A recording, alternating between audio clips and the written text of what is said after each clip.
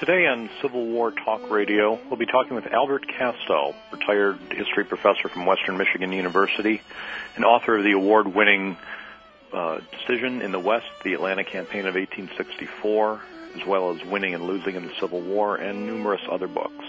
We'll be back in a minute with Albert Castel.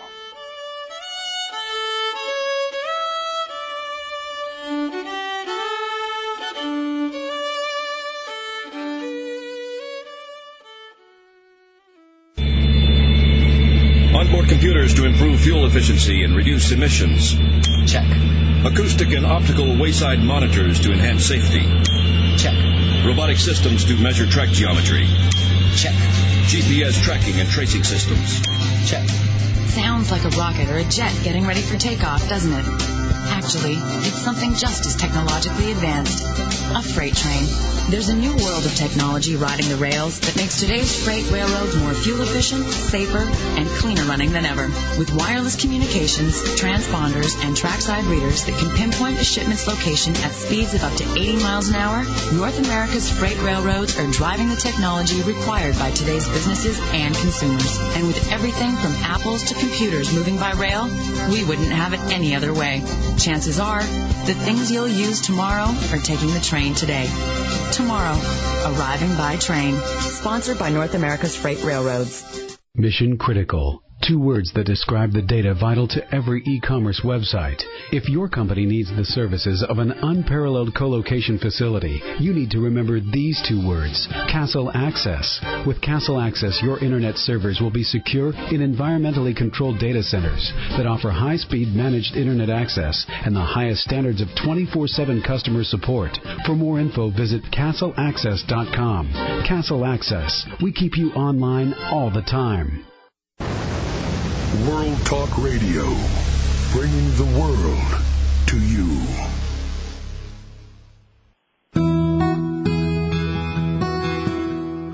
Welcome to Civil War Talk Radio.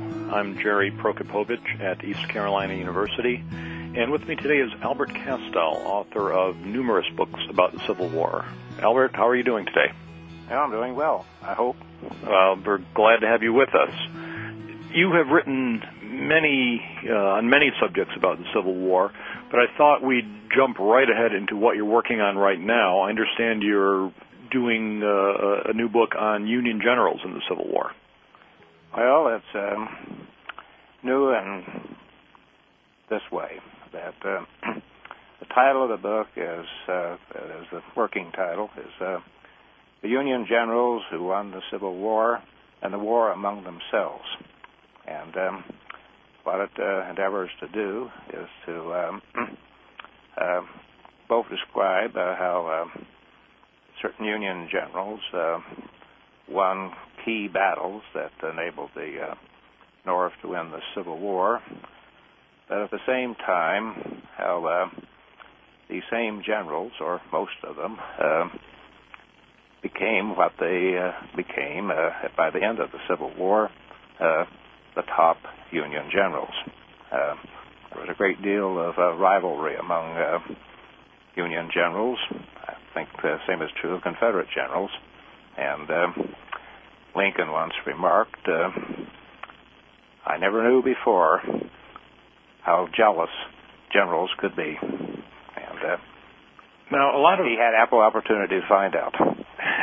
I'd say he certainly did. A lot has been written about rivalries within the Confederate high command and some of the difficult personalities there. But you're suggesting we can find the same thing on the Union side. Very much so. Who are some of the people who feature in this interpretation? Well, of course, Grant, and then there's Sherman, and there's McClellan, and there's Rosecrans, and there's Halleck, and there's Meade, and Sheridan, and George H. Thomas. Well, out of all that, they're the star attractions. That is an all-star lineup in terms of Civil War history. Let me ask you about maybe the least likely one of that group. Recently, we had a chance to talk to John Marszalek about his biography of Henry Halleck. not much has been written about Halleck over the years, and he appears in your work now. What's your view on Halleck? Well, my view of Halleck is that in some ways he was a very good general when it comes to organizing and planning, but he simply was not suited to command in the field, to be a battlefield commander. And also he found himself, once he did become the top Union general, General-in-Chief, position he acquired in July of 1862 as a result of McClellan's failure in the Peninsular Campaign. He found himself in an extremely difficult situation. There was no precedent in all American military history for someone to have a position such as he held. In previous wars, our army had been so small that the commanding general, like, for example, George Washington, the overall commanding general of all American forces, could personally lead the main American army, as Washington did. And the same remained true in the most recent war before the Civil War, the Mexican War, where Winfield Scott, the top United States general, went in person to Mexico to command our main army there. But this simply was not possible in the Civil War, but you had armies of more than 100,000 men fighting over a vast region.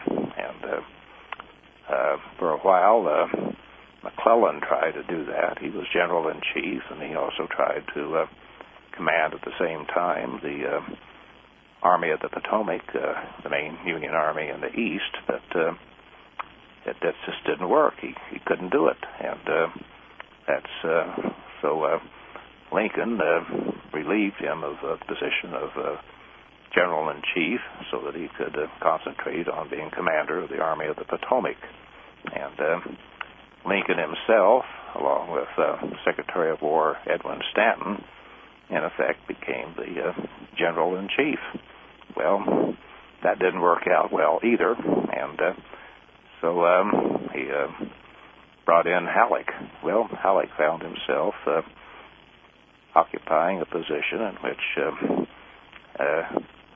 he simply could not do more than, as it turned out, to be a sort of a advisor or chief of staff to Lincoln and Stanton, because it was a physical impossibility for him to serve in Washington and at the same time command any army in the field, above all the Army of the Potomac.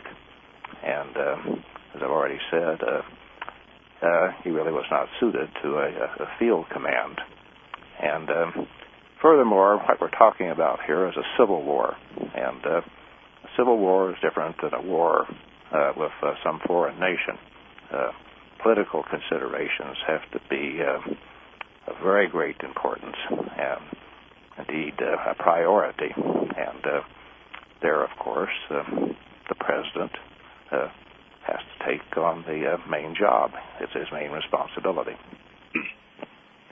Now, when Halleck eventually is replaced in that job by General Grant later in the war, he doesn't actually take command of the Army of the Potomac. As you point out, it's really too big a job to command an army in the field and act as General-in-Chief.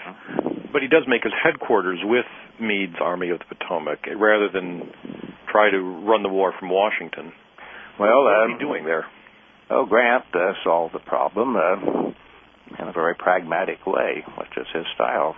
He became the de facto commander of the Army of the Potomac.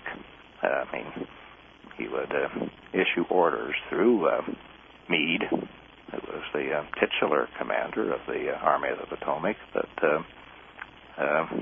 he was actually in command of it. And But at the same time, he assigned missions to his main generals in the other theaters, notably Sherman in Georgia, and left it up to them to achieve what Grant hoped that they would achieve. And, well, this did not work out in many cases, but it did succeed in the case of Sherman.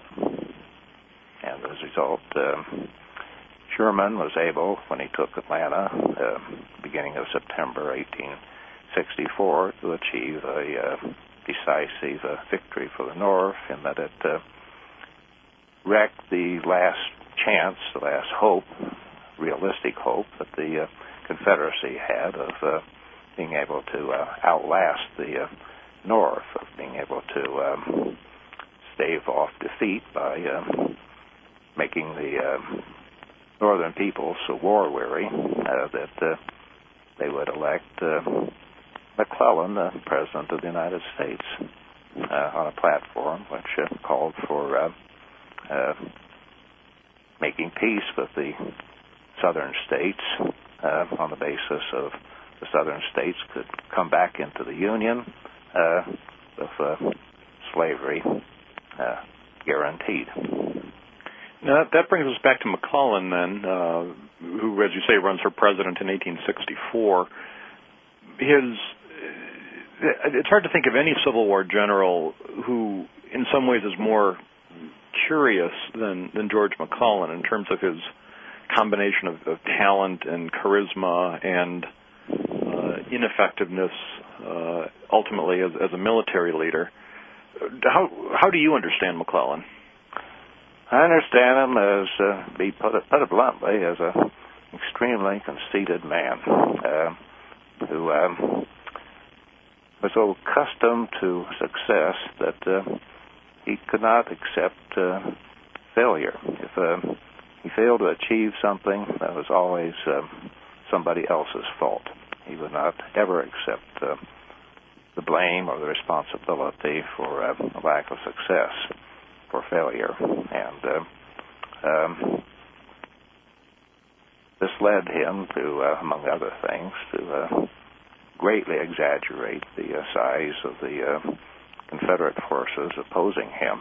I mean, he consistently would credit Lee with not merely twice as many men as Lee actually had, but sometimes 4 times as many.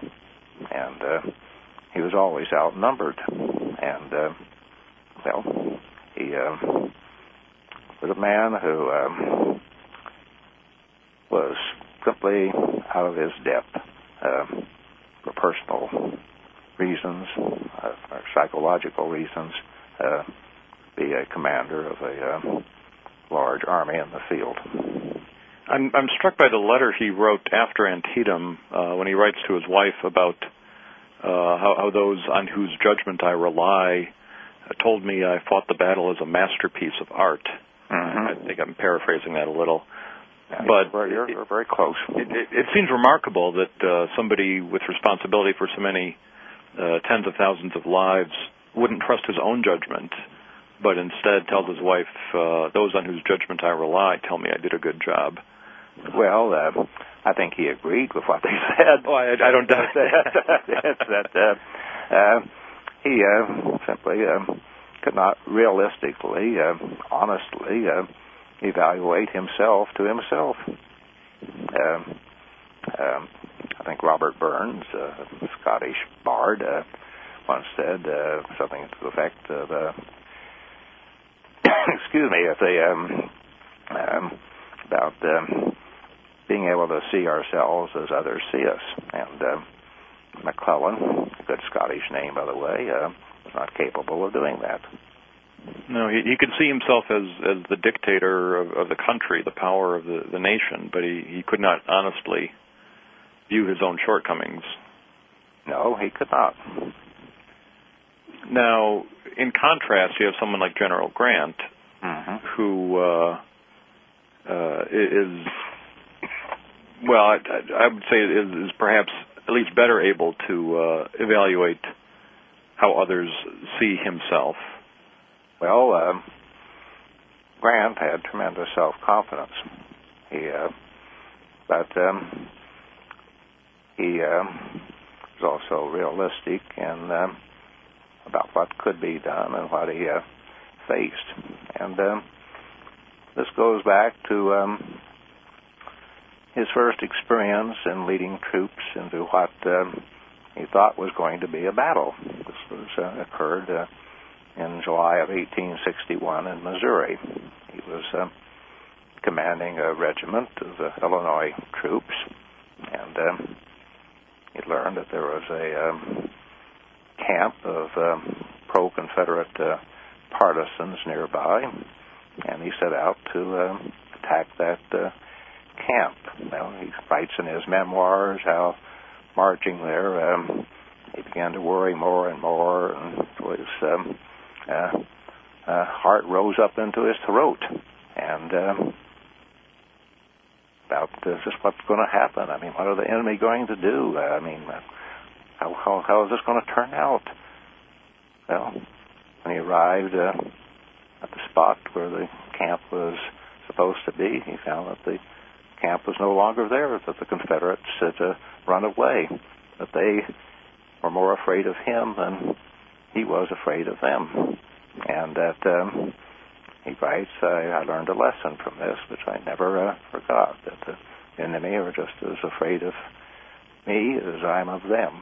And the secret is to not be so afraid of them. That is one of the great moments, I think, in Grant's memoirs when he describes that experience, and it is something that actually, I think, can be of value to anyone who reads it, thinking about how we face challenges, but maybe the person setting those challenges for us might be just as afraid as we are, and we can take something away from that. Yeah, well, Sherman recognized this eventually. He wrote about how he was smarter than Grant. He knew more about military history and theory than Grant, and so forth and so on, but where he and everybody else was inferior to Grant is that, he, Sherman, the enemy, what the enemy might do, scared him to death, but on the other hand, Grant didn't seem to be bothered by that at all. He really wasn't. And bringing up Sherman brings us to a subject you've written a good bit about.